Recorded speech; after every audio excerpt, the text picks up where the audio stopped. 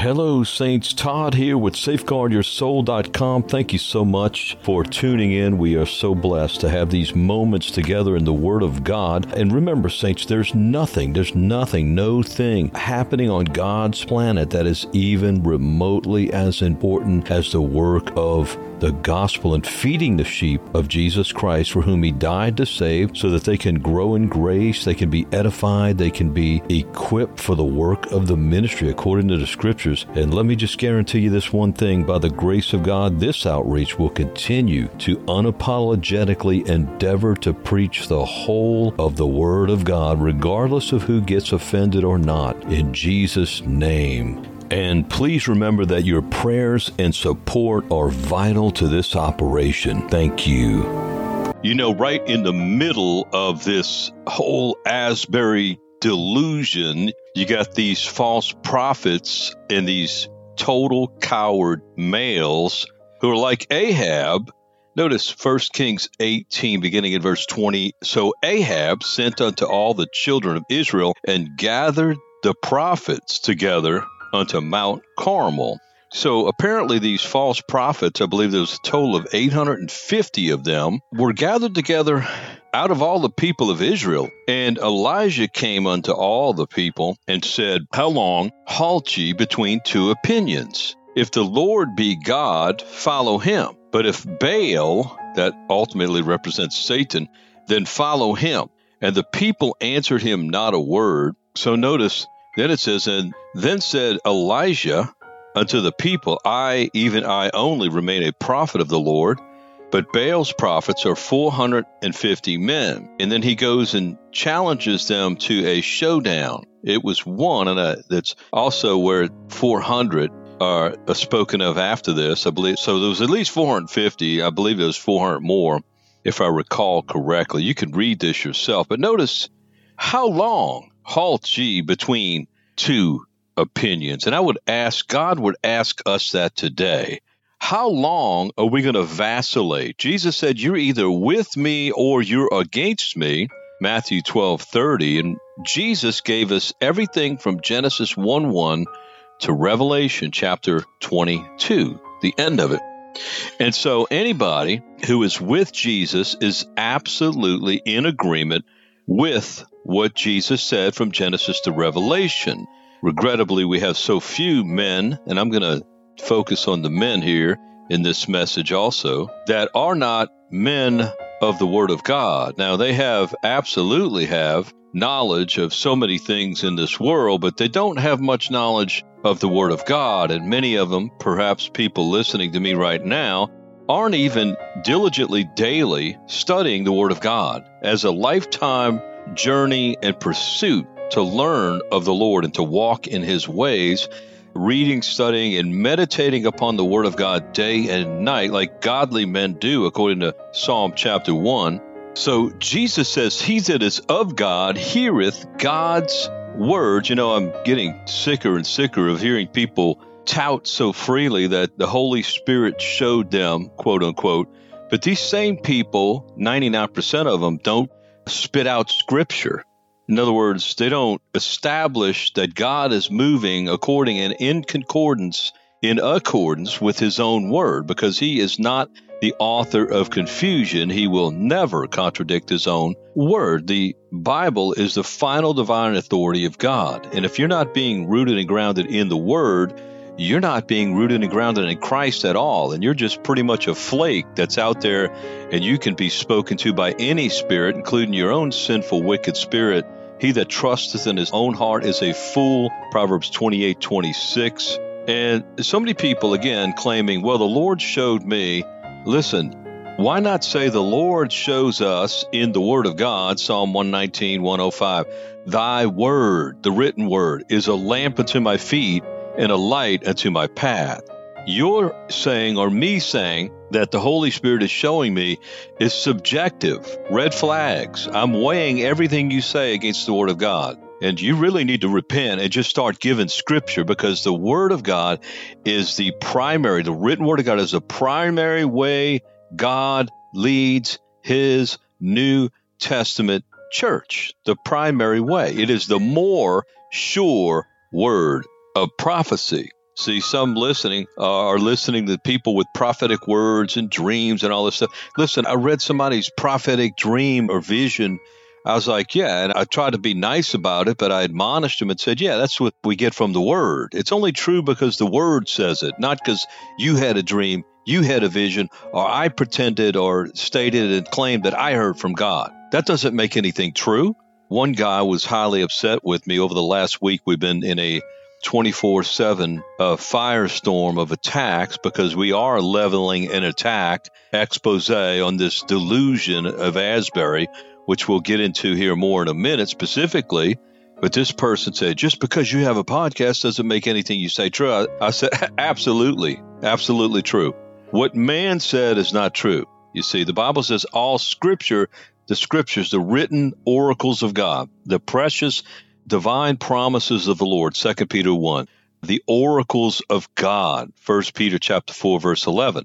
If any man speak, let him speak as of the oracles of God. And that's why I believe it's important that we state the word and the reference to it so that people can go into the word like good Bereans. Acts 17, 10, and 11, they took Paul to task and they searched the scriptures daily whether or not those things were true that Paul was stating. That's what God is calling us to do. Search the scriptures daily.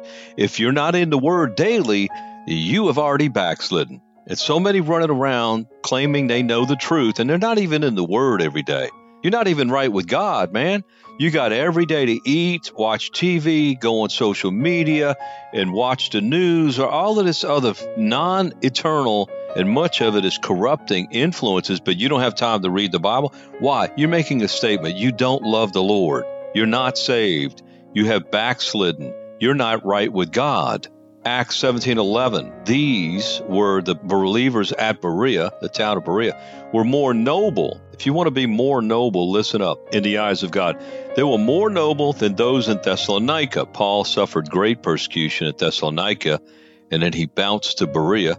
In that, here's why God said they were more noble. In that they received the word with all readiness of mind and searched the scriptures daily. Capture that phrase, quote unquote, searched the scriptures daily, whether those things were so. Just like Jesus had instructed, you shall know them by their fruit, Matthew 7, 16 and 20. By the way, if Jesus didn't want his people to discern, that's what know means there. Go look it up if you want. If he didn't want people to know others by their fruit, to discern them by their fruit, not by what they say or claim so much as by the fruit of their life, beginning with the fruit of their doctrine, why would he have said such a thing? I wonder.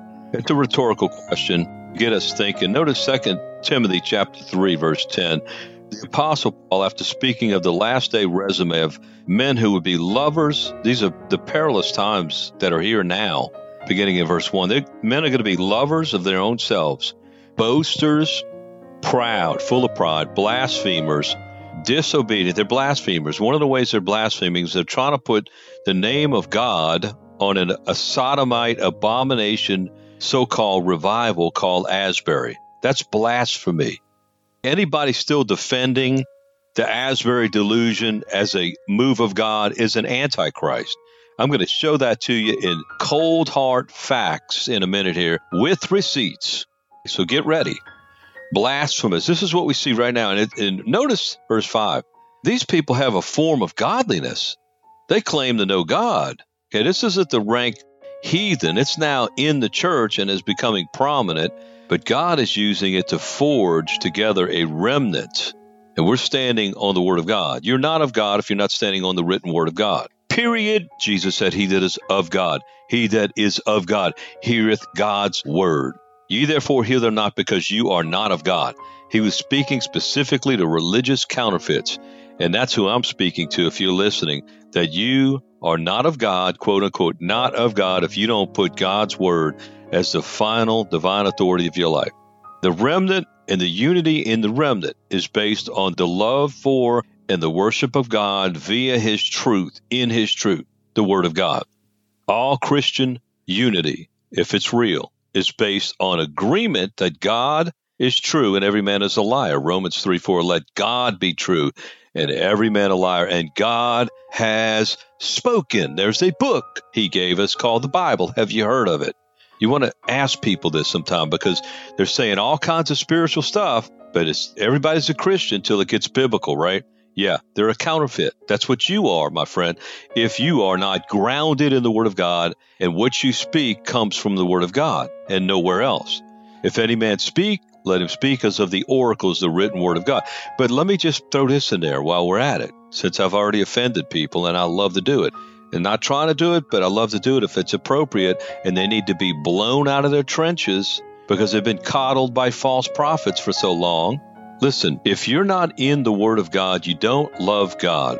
You do not have any business pretending to represent the Lord or to say the Holy Spirit is leading you. Notice what Isaiah 8:20 says. If they speak not according to this word, that's Genesis to Revelation, it is because there is no light in them. And isn't it interesting that just before that, 4 verses before in Isaiah 8:16, he says something very pertinent to us. Bind up the testimony, seal the law among my disciples. Seal the law among my disciples. That's part of what we're doing right here. We are seeking to get your attention on and your involvement in and the investment of your heart affections in the Lord coming straight out of His Word and letting His Word be a lamp unto your feet, His Word, His written Word, and a light unto your path, having a conscience that is captive to the Word of God. So many flakes running around claiming to be hearing from God. Just unbelievable. And they don't even know Scripture. You have no business speaking to even one person as if you are leading them in the way of the Lord unless you got Scripture. What saith the Scriptures? Period. Now, there's a lot of lazy people. Now, they're not lazy when it comes to doing social media, watching their favorite sport, going shopping or shopping online. No, they got all the time and energy in the world and the wherewithal within themselves to love all the things of this world. And the Bible says, if any man love this world, the love of the Father is not in him. But yet they're going to claim and they're going to still be ignorant of the Word of God, and they've been saved a year, 2 years, 3 years, 5 years or more.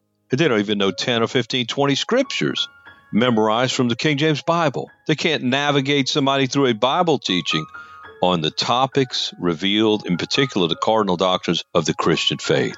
I've known people and seen it firsthand that get saved and they know dozens of scripture memorized and in the Word every day within a month or two, literally. So people get uptight when you tell the truth here like this, that God expects you to know His Word and to walk in it. My people are destroyed for lack of knowledge. So let us ask a simple question. Does rejecting or neglecting to learn, to know, to understand, and to walk in God's Word, does that bring blessings or cursings to somebody's life? That is, refusing, neglecting to learn the Word of God. Let's read Hosea 4:6.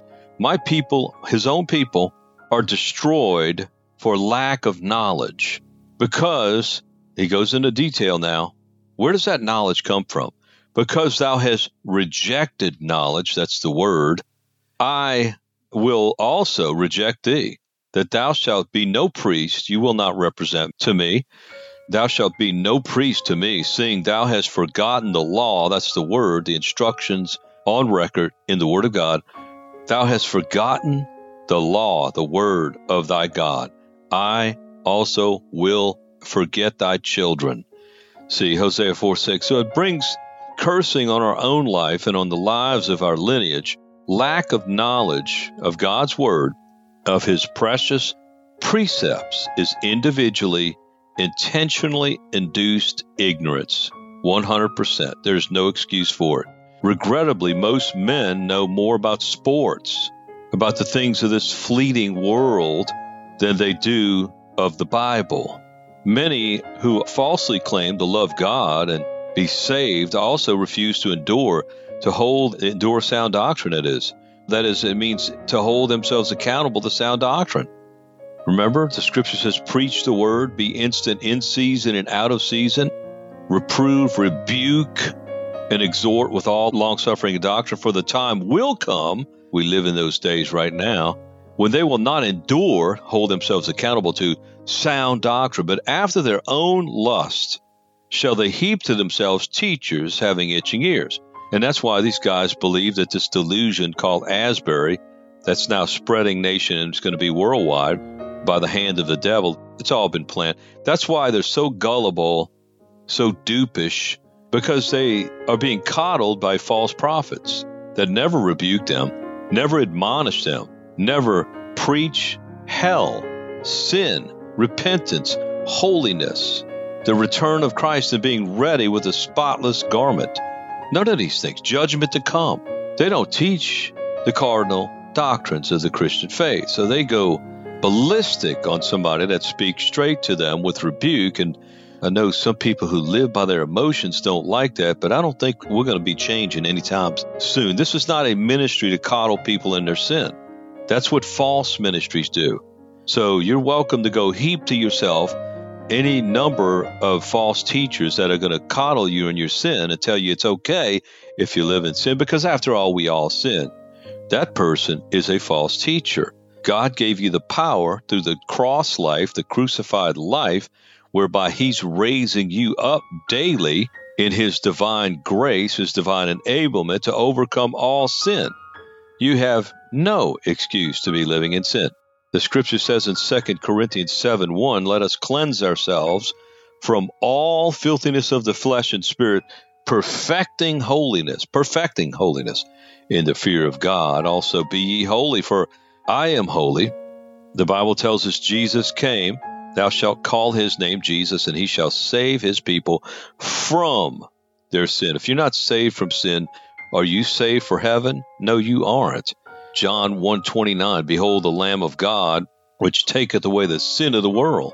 He came to take away your sin, not only to forgive you and wash you clean at the moment that you were born again when you repented and received Christ, but to cause you to walk free of all that defiles you in his holy eyes, to pluck out the eye, to cut off the hand that causes you to offend, lest your whole body be cast into hell, where the fire shall never be quenched, and where your worm will not die, your consciousness will never cease. Mark chapter 9, beginning in verse 43 through 49. When's the last time your favorite pastor or preacher preached on that text? I'm just going to leave that as a rhetorical question, because I know 1 out of 100 of you listening do have a good pastor, and he just preached on that probably. He preaches hell. He preaches sin. And exactly what God calls it. He doesn't dodge anything. He goes straight to the heart of the hard sayings of Christ about laying down your life, forsaking the evils of this world, and walking down the narrow way which leads to life, that few there be that find it. But the other 99 of you have not heard that probably ever preached, and that's the words of the Savior we claim to love. Isn't that amazing? And let me stop here and say this. You, my friend, listening to me right now, are 100% personally responsible and personally accountable to know the contents of God, your Maker, who sent his only begotten Son to die for your sins. You, my friend, are 100% personally responsible before God, and he's watching and expects you to obey him and study to show yourself approved unto God. You do it. That's what Paul was saying right there. You study to show yourself. It's not for the pastor to do. It's for you to do. And if he's a true pastor, he's getting you in the Word of God. That wipes out 99 out of 100 pastors right now. Why? They don't care if you get in the Word of God. By the way, if you got in the Word of God, you'd probably see them for the fraud they are.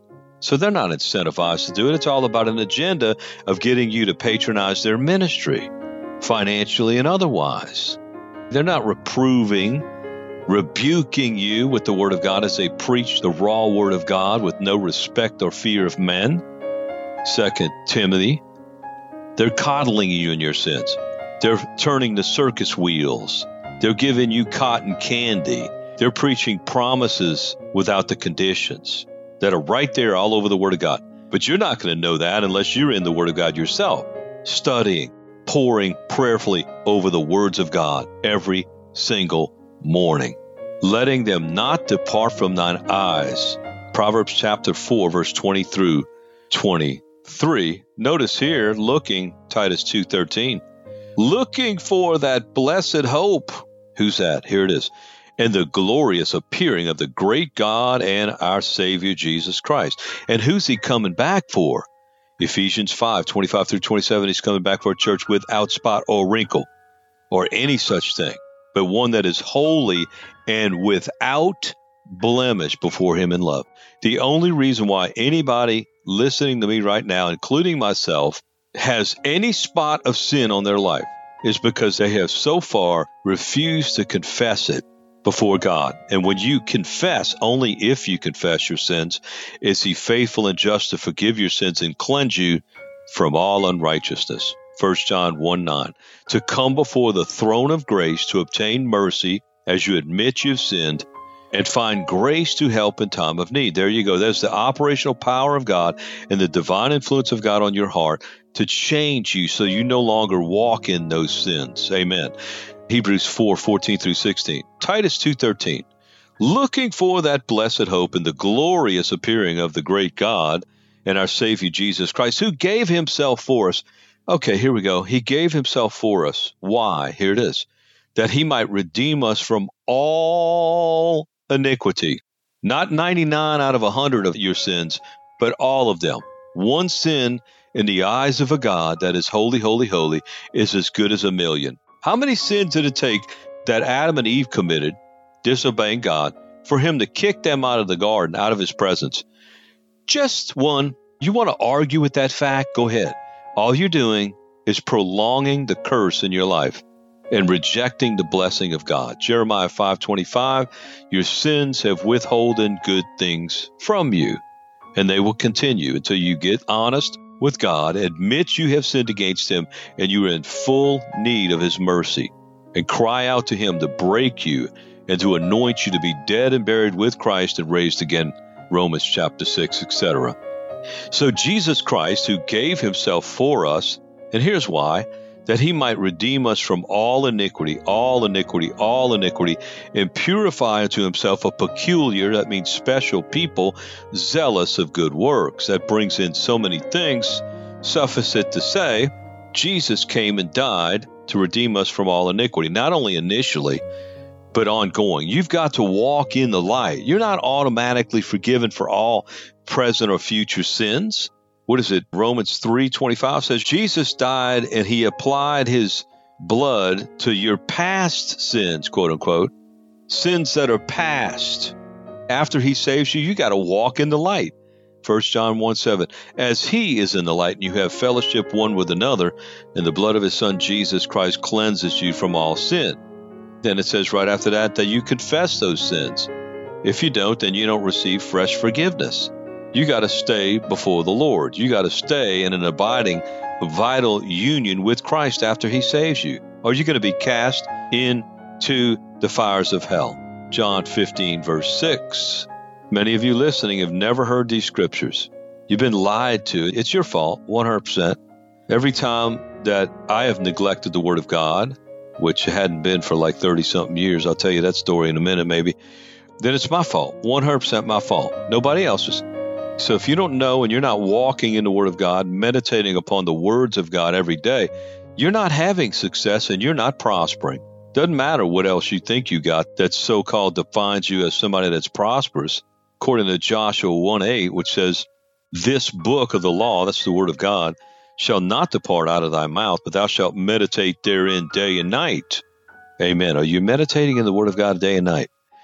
That thou mayest observe to do according to all, not some, but all that is written therein. For then thou shalt make thy way prosperous, and then thou shalt have good success. You're only going to have prosperity in the real sense, and success, according to how God defines it. And last time I checked, he's your judge, nobody else. And you're only going to have his prosperity and success if you walk in his word. Amen. So Jesus gave himself for us that he might redeem us from all iniquity and purify unto himself a peculiar people, zealous of good works. Then he says, these things speak and exhort and rebuke with all authority. Let no man despise thee. See, men of God, let me say something. When you're speaking the word of God, not your word or some convoluted mixture of what you think, lay the axe to the root, guys. We need to. Go on a fast, die to yourself, Cry out to Jesus to circumcise your heart. And by the way, that's the action of the word, the sword of the Spirit, which is the word of God, as it cuts even to the dividing asunder of soul and spirit, Hebrews chapter 4, verse 12, to where your senses, even your senses are exercised to discern both good and evil. Also Hebrews chapter 5, verse 14. And let me say this, that's why so many of us knew immediately, because we've been around this circus wheel. We've seen it before several times with these false revivals. Many of us knew immediately this was not a real revival. And now all the ugly stuff's coming out, which I'm getting ready to get to in a minute. All of the evil, and I mean it's ugly. It's real ugly. These things you're to speak and rebuke with all authority. See, some people get nervous when they hear somebody rebuking, but go look up the word rebuke and rebuked and rebuking in the Bible, the King James Bible, always, and you're going to see that it's all over the Bible. Listen, every one of us needs to be rebuked at times. It's only those that are full of pride that don't like it. Jesus said, as many as I love, I rebuke and chasten. Be zealous, therefore, and repent. I'm thankful to those who have rebuked me along the way, men of God, that is. By the way, men are to rebuke men, not women. So I mentioned something earlier, and I'm going to tell you, as I've told you before, that one of the men of God in my life looked at me one day. I was a young Christian and vacillating, not yet grounded in the word daily. Not until that day. He looked at me, and he put his finger under my chin, stood right in my face, and he said, you need to get in the word. Boom. Bomb drop. Lightning bolt. Never been the same since. Hadn't been out of the word ever since then. Not going to be out of the word. Amen. How are you going to meditate on the word? How does the word going to get into you and I unless we're getting into it? So he's saying that what he just said, we are to speak and exhort with all authority. Why? Because the word of God, the words of God are the final divine authority of God. Not what I say, not what you say, not what sister or brother. Well, everybody's saying it's a revival. Boom. You're talking to a flake right there. All of these people can't be wrong. I cannot tell you how many men, spineless cowards, I'm calling you what you are. Revelation 21:8, you're fearful. You're a coward. Well, you don't know. I know a brother. I really trust him. There it is right there. There it is. Cursed is the man that trusteth in men. Jeremiah 17:5. You're trusting men. You're not trusting God. Well, they said they went and it was a real revival. How many hours have people watched on YouTube, because you can watch it and see what it is, and not seen this is totally false? But my friend said it's true. He felt chill bumps. That's another spirit. We know that because it's preaching the false gospel.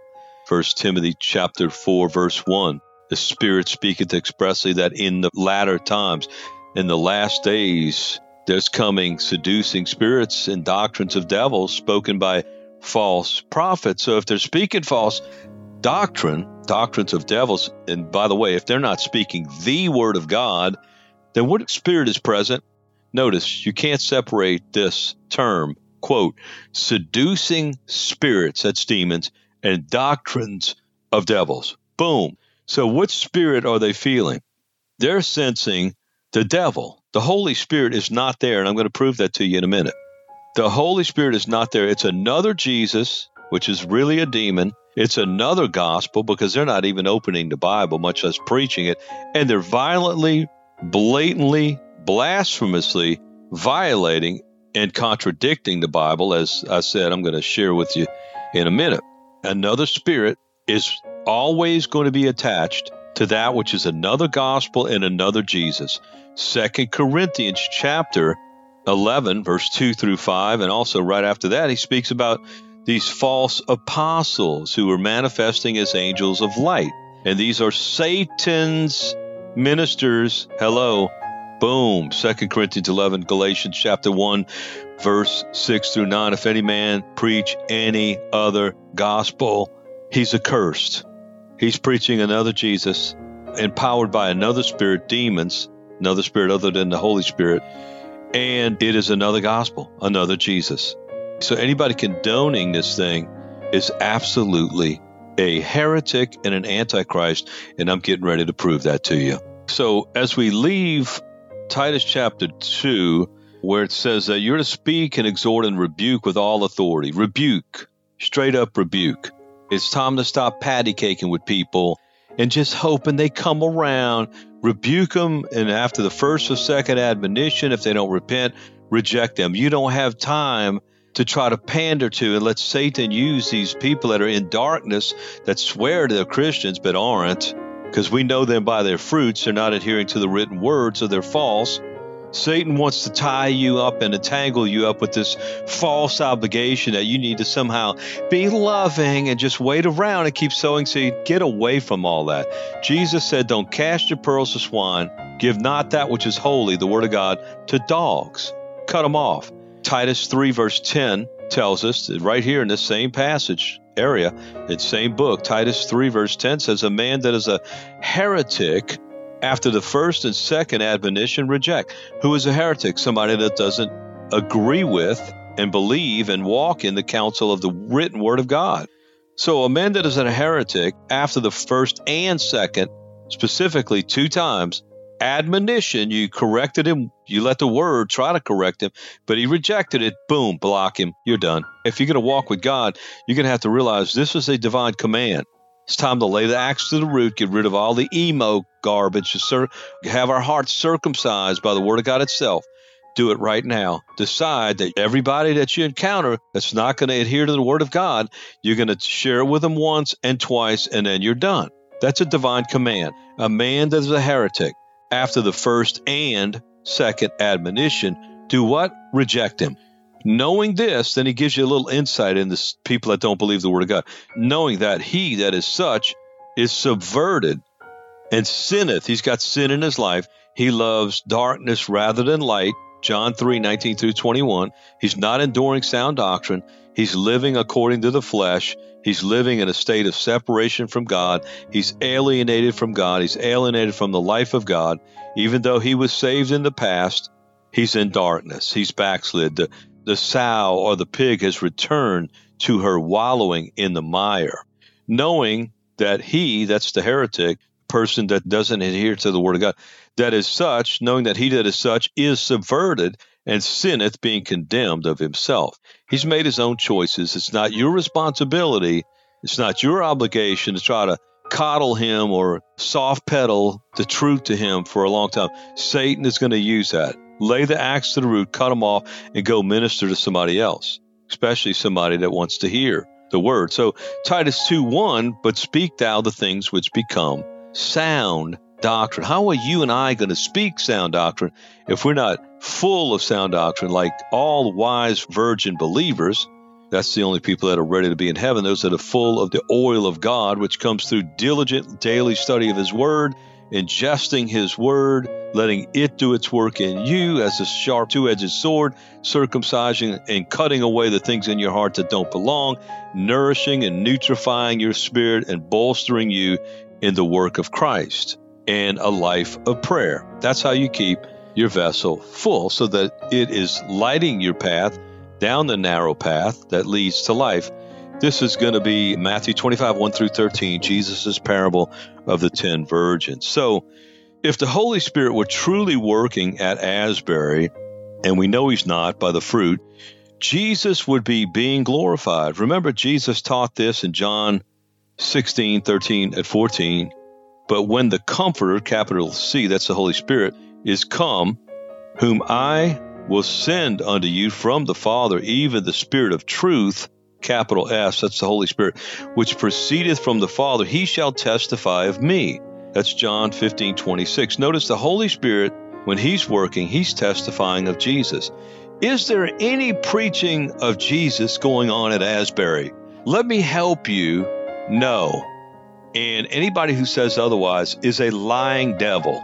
There is no video evidence, and there's probably at least dozens, if not hundreds of hours of video on this catastrophe, and nobody's even opening a Bible. And when you do see it, it's some lame dude up there that's a spineless, just leave it at that, light in the loafers. And then you got, as I'm going to cover here in a minute as we close, this sodomite who's openly invited and to promote sodomy there at Asbury. Unbelievable. That's the only time you see anybody up there speaking, and they're not preaching the word.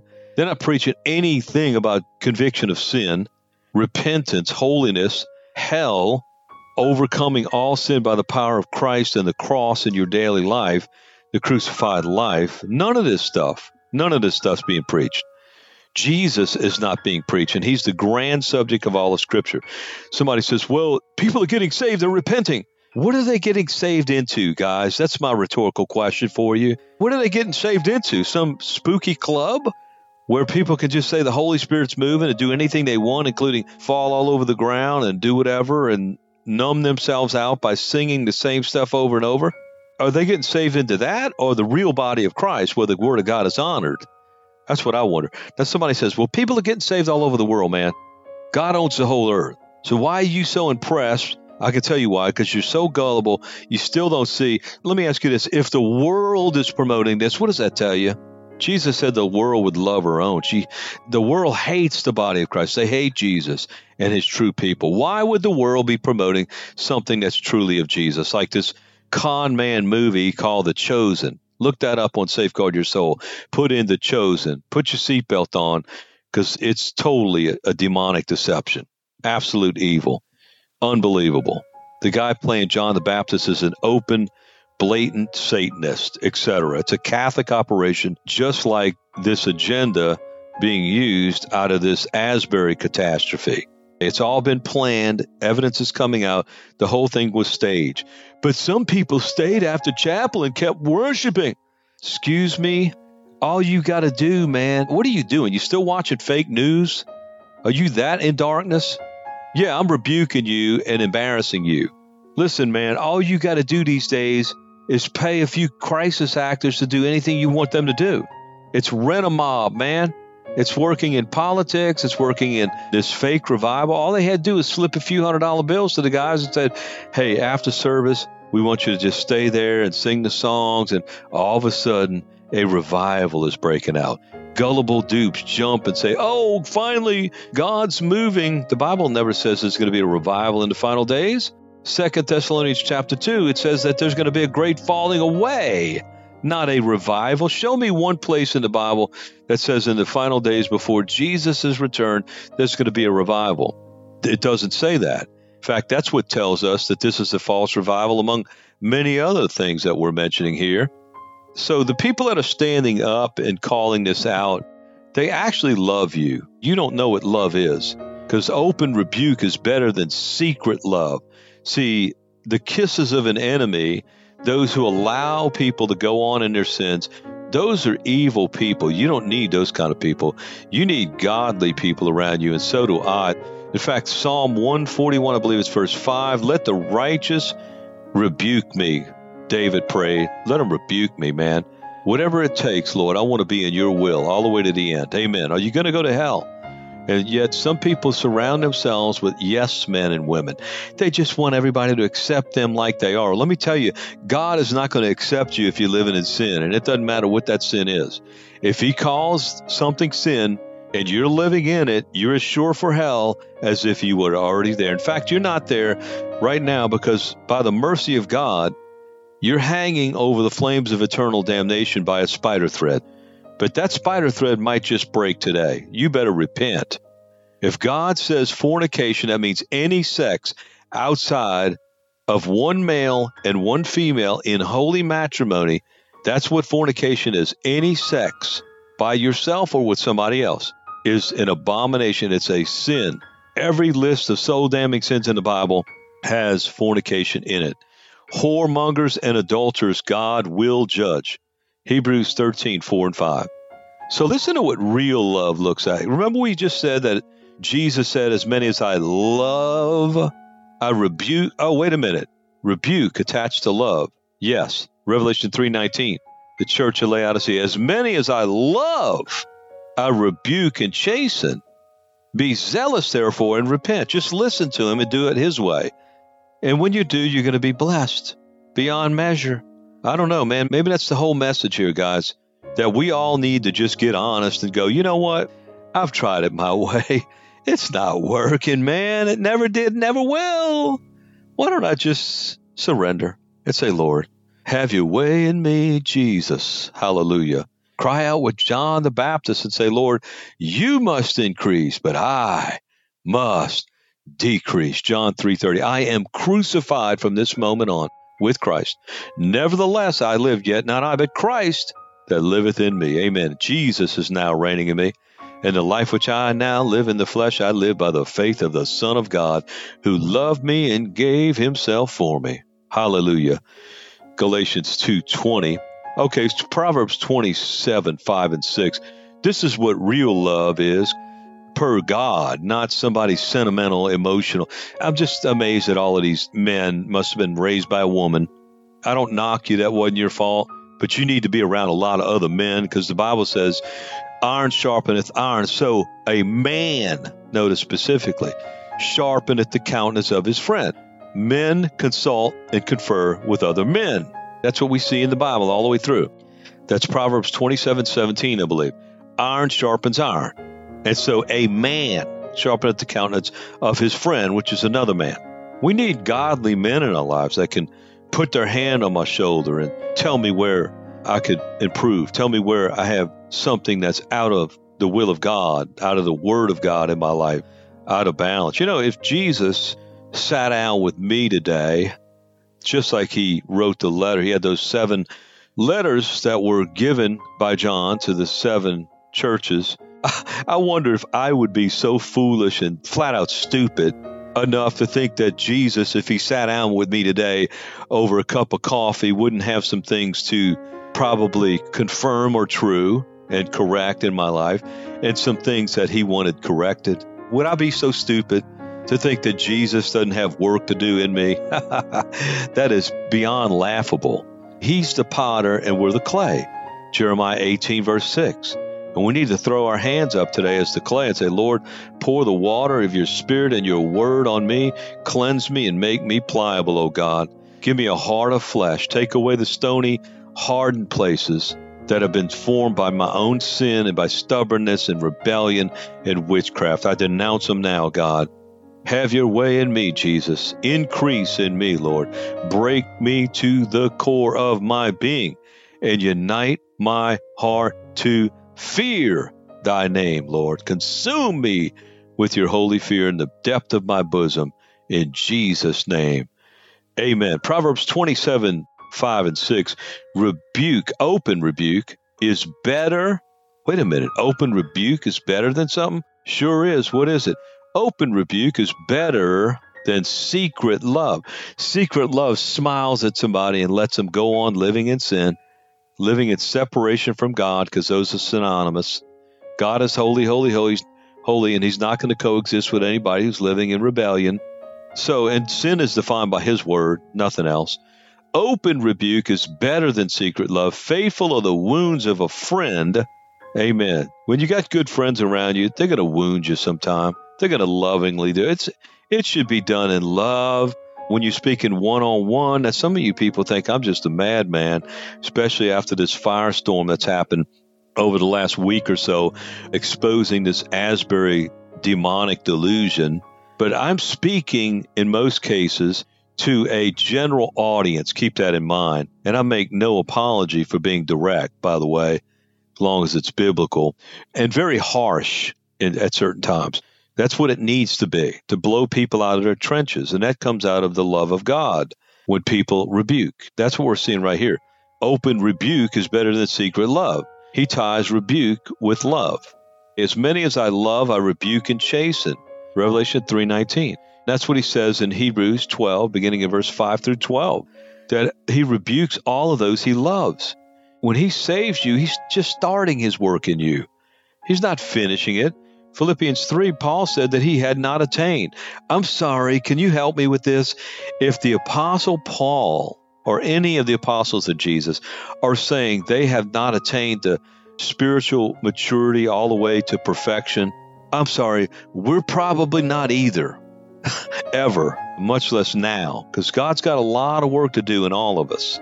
And we got to stay teachable before the Lord and honor him by honoring his word. You don't honor God, you don't love God, you're not right with God if his word is not the final divine authority of your life.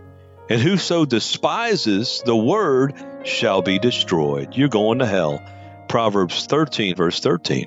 You're going to hell. Proverbs 13:13. Whoever despises the word of God is going to be destroyed. You're a counterfeit. But yet so many people that are living in darkness, they have not truly repented, and they live out of their emotions, are swearing like little emo cowards that Asbury is of God. Don't you dare spoil my delusion. I mean, it's sickening, man. I hope that embarrasses you if that's you. If that's not you, just ignore it. Faithful are the wounds of a friend. Somebody that loves you is going to rebuke you. We got examples of that. Donald Trump had some TV show, I don't even know what it's called. I've never even watched it. Maybe I saw a few 30-second clips of it here or there. But he would tell people, you're fired. You got other men. It's constructive stuff. They tell you like it is. And a lot of people count them as being rude. But those are the kind of men that actually get stuff done. And you later go, man, thank God. I personally thank God for the pastor I mentioned earlier who told me, you need to get in the Word. I mean, he just nailed that rebuke. I'm so thankful for that man. It produces great results. Faithful are the wounds of a friend. Those wounds cause you to be wounded unto life. Everybody that's coddling you in your delusion and your sin, and you're whining and making excuses for your sin that's sending you to hell and causing you to forfeit the blessings of God on earth, is not your friend. They are deceitful, man. That's what it says right here. Faithful are the wounds of a friend, but the kisses of an enemy are deceitful. See, they're kissing you instead of rebuking you. And what does the Bible call them right here? An enemy, right in your camp. So we started talking about how Jesus said that whenever the Holy Spirit is working, he's going to glorify Jesus. What are you hearing from the testimonies of those at this Asbury Delusion? One of them mentioned Jesus of the several I saw that are being interviewed. And by the way, don't you find it a little strange that they already have a Asbury promotional video out where they're interviewing all these young people? By the way, I've been to Bible college. Some of you have been. You know just how gullible that can be. You got a bunch of 18 to 25 or 30-year-olds in there. They don't know anything, man. It's not their fault, but they're delusional. They're looking for anything that they can put God's name on. And then that's what you got that's going on here at Asbury. There's no older, elders, seasoned men of God who are keeping everything grounded straight out of the Word of God. None of that up there. One brother wrote this, named Stephen. What a blessing. Listen to this. A true Holy Spirit revival does not bring false religions and movements together. And let me stop to say this. NAR, New Apostolic Reformation, cult, Word of Faith, Catholicism, that's what's all blended up in this thing, along with Sodomites. Unbelievable. And for anybody to say this is a movement from God, Jesus said a cursed root cannot and will not bring forth good fruit, Matthew 12, verse 33. So that's what's being brought together here. It's the formulation of the one world religion that is Revelation 17 and 18, etc. A true Holy Spirit revival, Stephen writes, does not bring false religions and movements together in unity. Neither does it make people who are living a sinful lifestyle feel comfortable and at peace without full biblical repentance. If it does, it's counterfeit. Boom! We are ripe, R-I-P-E, for the greatest deception, he says, of all, as the one world church is developing, preparing for the arrival of the Antichrist. Boom! We will soon witness a deeper display of power, but it will be a counterfeit. The true Christ is coming sooner than you think, unquote. Amen. And to his point there, we are already in this whole so-called fake revival, this Asbury revival, is lying signs and wonders. You can bet on that. So Jesus said this also, John 16, 13 through 14, howbeit when he, the Spirit, capital S, of truth, can't separate the Holy Spirit and the truth of God. And Jesus said his word is truth, John 17, 17. When he, the Spirit of truth, has come, what is he going to do? He will guide you into all truth. In other words, he's going to walk you and teach you the word, the scriptures. For he shall not speak of himself. And that's all you're hearing from these young people. Well, the Holy Spirit, wait a minute. Nothing about Jesus? Red flag, another red flag. I don't know how many red flags have to go up. I mean, you're in trouble spiritually if you don't see this as a total false revival. That doesn't mean God can't save somebody here or there. But do I personally believe hundreds are being saved? No. And by the way, I'm questioning, what are they being saved to, as I mentioned earlier? So the Holy Spirit is not going to speak of himself. So the Holy Spirit is not quickening these people to glorify him as they continue to say, the Holy Spirit did this, the Holy Spirit did that. They're ashamed of the name of Jesus is what's going on. So for whatsoever he, the Holy Spirit, shall hear, that shall he speak, and he will show you things to come. He shall glorify me, for he shall receive of mine and shall show it unto you. So when the Holy Spirit's really moving, he is showing and revealing Jesus Christ. This current fake revival has nothing to do with the Holy Spirit. Same thing we see with the NAR and WOF, Word of Faith cults, right? It's 100% self-serving and not about seeking, knowing, worshiping, loving, and obeying Jesus Christ. None of it. They are not abiding in Christ. They're not even born again, most of them. And therefore, the fruit of the Spirit is not being produced in them. Read John chapter 15, where Jesus speaks of the fruit of the Holy Spirit being born out of an abiding relationship with him. It is vital union with him and adherence to his words. Okay, so let's talk about perhaps the biggest dead ringer, if you will, of this whole delusion. Many people, even some listening, you got egg on your face, man. You went ahead, and some of you are still promoting and defending this abomination. Man, you need to get right. You need to stop speaking for God because you don't speak for him. You're not grounded in his word. You don't believe his word. And you're defending this abomination. You're going to hell with these false prophets, according to 2 John verse 10 and 11. You're bidding Godspeed to something that is the enemy of Christ and claiming it's of God and then defending and arguing to promote it. It's unbelievable delusionment. Listen, like it or not, you've been played for a fool. If you bought into this revival, say it's from God, man, you've been sold down the river, dude. You are one gullible chump. Does the Almighty now condone sodomy? Has he changed? I mean, this is sickening stupidity. Delusionally, we still have gullible prey, P-R-E-Y, godless rebels saying things like, but it's real. God is in Asbury. My response to that is, God is everywhere. But that doesn't mean he's blessing sin, which he will not coexist with sin and condemns. God is holy, holy, holy. Isaiah 6:3, Revelation 4:8.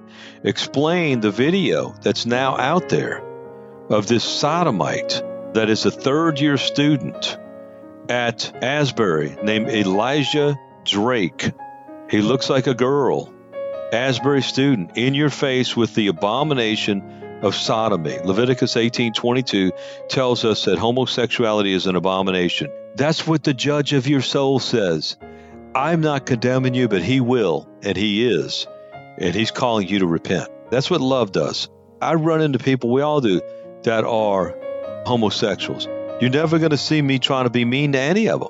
But my audience is the body of Christ.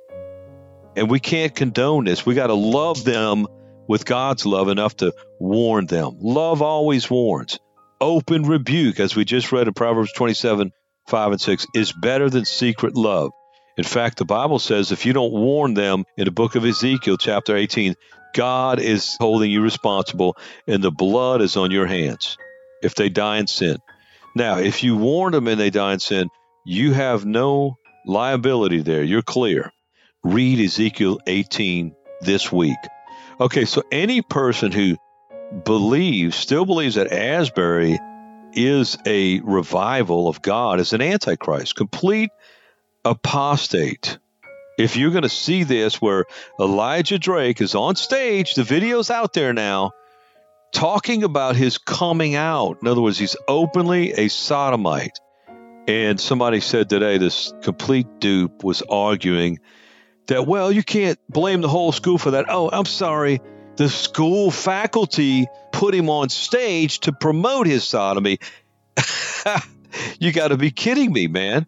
They're fully involved. They're promoting it by putting him up there to promote it. You can look it up for yourself. In fact, I'm going to go ahead and, I think, link it in at least one of these Asbury revival category posts on safeguardyoursoul.com. And I went ahead and watched some of it. I couldn't stomach it anymore. I saw enough of it. But it's his coming out. He's up there, and they put him up there to tell everybody that he now has freedom, living in sin. While they promise them liberty, they themselves are the servants of corruption. 2 Peter chapter 2, verse 19, speaking of false prophets. So he says, more than ever, I have realized that coming out is an ongoing process.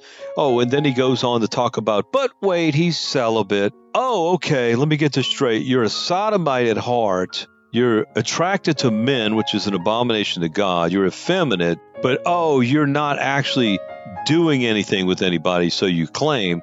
And so now it's okay? No, not at all. In fact, the Bible speaks in Romans chapter 1 and verse 27, and likewise also the men, leaving the natural use of the woman, burned in their lust one toward another. Men with men, working that which is unseemly, completely indecent, and receiving in themselves the recompense, their reaping, of the error which was meet or fitting. I think the average sodomite lives to be, 45 years old or less? What does that tell you? So, leaving the natural use of the woman, burned in their lust one toward another. So if you have this burning of lust in your heart, even if it's a man that's lusting after a woman sexually that he's not married to, or a woman lusting after a man she's not married to, the Bible says that this is called evil concupiscence. This is one of the soul-damning sins of the 17 listed in Galatians chapter 5, verse 19 through 21. And it means the secret desire for that which is forbidden. So if it's in your heart, it's just as much of a sin to God and separates you from God as if you were already doing it. Jesus said, if you look on a woman to lust in your heart, you've already committed adultery. A brother was messaging me this week about this situation. He was talking to Michael Brown. Many of you are familiar with this guy who's got a worldwide ministry, I guess, Michael Brown. Brother Lawrence says this: when I brought this guy, the Elijah Drake Sodomite, on stage promoting sodomy, when he brought him up to Michael Brown, this dude Lawrence says that he brought Elijah Drake up to Michael Brown. Michael Brown said he spoke to leadership at Asbury and said the homosexuals at Asbury are celibate. We just covered that. Who admit that it is sinful. He's clearly not, all caps, calling it sinful. What lies? Michael Brown said, I was slanderous and in sin. Yes, and there's many effeminates around today, unquote. So you got Michael Brown calling this guy Lawrence a slanderous and sinful because he is bringing out the reality and the sin in the camp at Asbury. I don't know how anybody could possibly be so in darkness to think they're saved and they're accepting and not agreeing with God. They're agreeing with something or anything else, including the world, in calling this out as sin. Notice in Romans 1, by the way, Romans 1 speaks of the last stages of apostasy, and what you're going to see in the last stages of an apostasy of any country or society is acceptance of sodomy. And he ends the chapter by saying, who knowing the judgment of God, that they which commit such things are worthy of death. They're separated from God and they're going to hell. Not only do the same, but have pleasure in them that do them. So the people defending this sin are going to go to the same hell as those that they're defending in their sin. They have pleasure in them that do them. In fact, we've got a post on this verse. It is Romans chapter 1, verse 32. Okay, let me read a piece to you here. Remember, condoning evil is sin in the eyes of a holy God, according to many scriptures, including 2 John 10 and 11, where it says, if you bid Godspeed to those who don't bring the doctrine of Christ on record in the Word of God, you are going to be a partaker of the same judgment as they do. So you better be careful what you condone in any way, word, money, support of any kind. If you condone or celebrate what God calls evil and act as if He has changed, as if it's okay and that God is tolerant of these sinful abominations, you, my friend, are not right with God and you are in need of repentance. Listen to the Believers. No, it's a Life in the Spirit Study Bible has a piece on that verse that's really good. That was Mr. Donald Stamps that wrote that. Speaking of public acceptance of sin, he says this based on Romans 1:32. Let me read that verse again. It's the last verse in Romans 1, who knowing the judgment of God, that they which commit such things, including sodomy, which he just finished speaking about, are worthy of death, not only do the same, but have pleasure in them that do them. So this man, Donald Stamps, says, have pleasure in them that do them. Paul's last word on general human sinfulness is God's condemnation of a condition even more damning than the practice, supporting, approving, and encouraging evil by taking pleasure in the immoral actions of others. This disposition is the ultimate in depravity, vicarious enjoyment of lust and evil. Sin becomes entertainment. Number one, the word have pleasure means are pleased with, delight in, or give approval to, and points to the casual enjoyment of the sins of others that prevails in human society. Number two, today we know that great harm is produced by the portrayal of immorality, fornication, that dominates the entertainment media, yet many consent to it and derive pleasure from it. Being entertained by watching other people sin and engage in ungodly actions, even while you yourself abstain, brings you under the same condemnation of God as those engaging in such evil practices. He finishes, he says, iniquity is intensified in any society where sin meets with no inhibition from the disapproval of others and where people enjoy watching it. Number three, hence those, and especially those who profess faith in Christ, who use the immoral actions of others for entertainment and enjoyment, are directly contributing to public opinion favorable to immorality and therefore to the corruption and eternal damnation of an infinite number of other people. This sin is worthy of death and will be exposed and judged at the final day of judgment. Okay, saints, we're going to try to close here. Dear sister named Karen, I'm telling you, some of these sisters have had some incredible insight on this thing. These are women of the Word who truly fear the Lord and walk according to the Word of God and not their own feelings or emotions. She says this, I'm wondering if the Lord has allowed this whole Asbury delusion in order to expose this thing for what it is. Surely the majority of Christians would know this can't be right?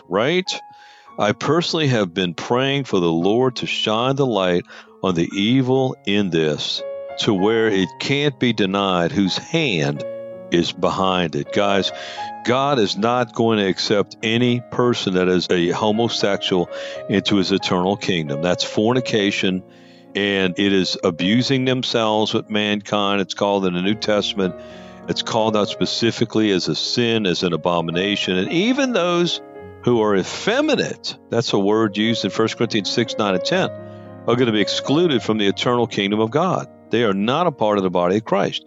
You cannot be effeminate and be a Christian, much less be a sodomite. It's a perversion of God's creation, his creative design, and his creative order. God made Adam and Eve, not Adam and Steve. So after seeing the sodomy in our faces, speaking publicly from the platform at Asbury, which I got linked in the, let's see, I'm going to give you the exact, here it is. This is the main of the 4 so far that we have posts on Asbury. You can look up Asbury under the category drop-down menu on the right, or you can just put the word Asbury in the search box. Asbury Revival, real or false. I've linked the video. I didn't want to put it on my page, but I got the link of this young man named Elijah Drake promoting his Sodomite lifestyle and trying to make it okay that he's not active in it, supposedly. Unbelievable. I got that linked. Another guy named Hodos is what he has there. He says, is the emphasis coming out of Asbury Jesus or the Holy Spirit? Are people talking more about the Holy Spirit or Jesus? The role of the Holy Spirit is to point people to Jesus and to speak of Him. From the personal videos and interviews I've seen so far, it's all about the Holy Spirit. This concerns me, he says.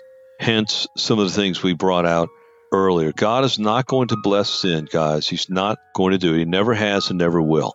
And He's not blessing a revival that's coming out of a camp that is full of sin. In Joshua chapter 6 and 7, God told Joshua, the mighty, precious man of God Joshua, to get up and stop praying and go get the sin out of the camp. God could not bless. In fact, He was cursing the Israelites until they got the sin out of the camp. In 1 Corinthians chapter 5, Paul argues that God will not bless any congregation that allows fornication or any sexual deviance in it. And so they called the fornicator to repent. He didn't do it, so they turned him over to Satan for the destruction of his flesh, that his soul may be saved. In that case, he happened to repent. Thank God. In the end of that chapter, 1 Corinthians 5, which I want you to read over and over this week till it gets in you and you have a working knowledge of it, at the end of the chapter, the Bible says we're not even to have lunch with, don't associate publicly with anybody who names the name of Christ, claims to be a Christian, but is living in sin.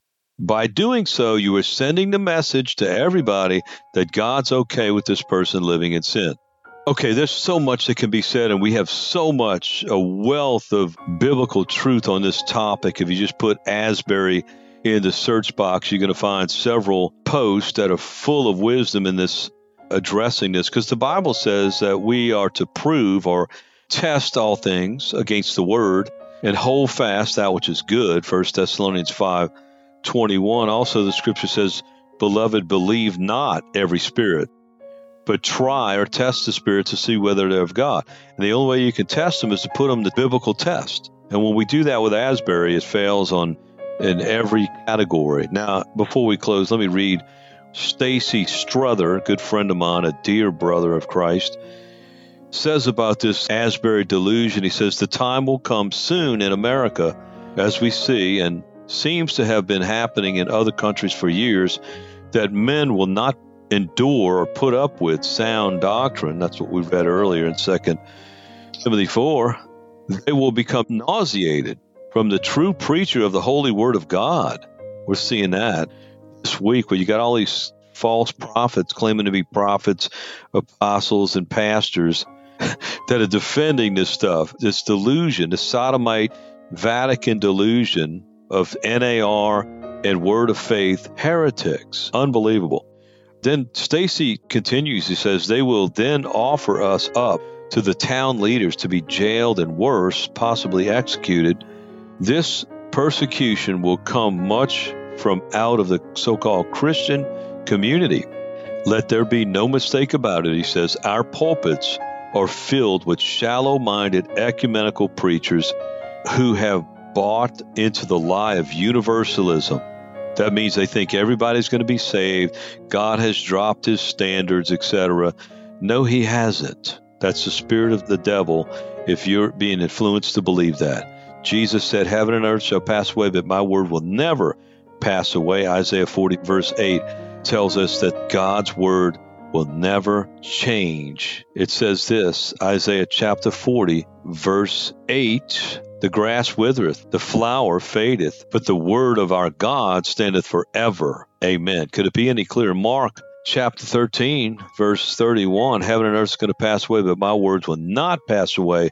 And that means it will not be diminished. It will always be in full divine force. And we're going to stand before God, and the books are going to be open. Perhaps that means both the words of the books of the canon of Scripture and the record of our lives, which are all being absolutely filmed. God has it all on record. So Stacy says, let there be no mistake about it. Our pulpits are filled with shallow-minded ecumenical preachers who have bought into the lie of universalism. There will be no mercy for the true preachers. However, God will be with us. Our heavenly reward will be worth it. In Jesus' name. Amen, saints. Well, brothers and sisters, it's been a blessing to spend these moments with you in the Word of God. And remember, there's hundreds of more Christ-centered, scripture-rich, edifying podcasts on safeguardyoursoul.com/audios. There's also a store page with many books on there for your edification in Christ. They're all scripture-rich and Christ-centered. Also, tens of thousands of saints and sinners are being reached every month, and your prayers are coveted for the fruitfulness and supply of this outreach. God be praised, by the way, for those who are supporting. And feel free to visit our donate page on the site, and you can use your debit card, PayPal, or Patreon, and you can become a monthly sustaining member if you choose to do so, and a gift of any amount is so appreciated. Part of this outreach is to equip and supply other ministering disciples across our great country and all over the world. And may God be praised that there's fruitfulness happening among His people and through His beloved saints, as we know that the return of our Lord Jesus Christ draws nigh. And we say together in the words of Revelation 22, even so, come, Lord Jesus. Amen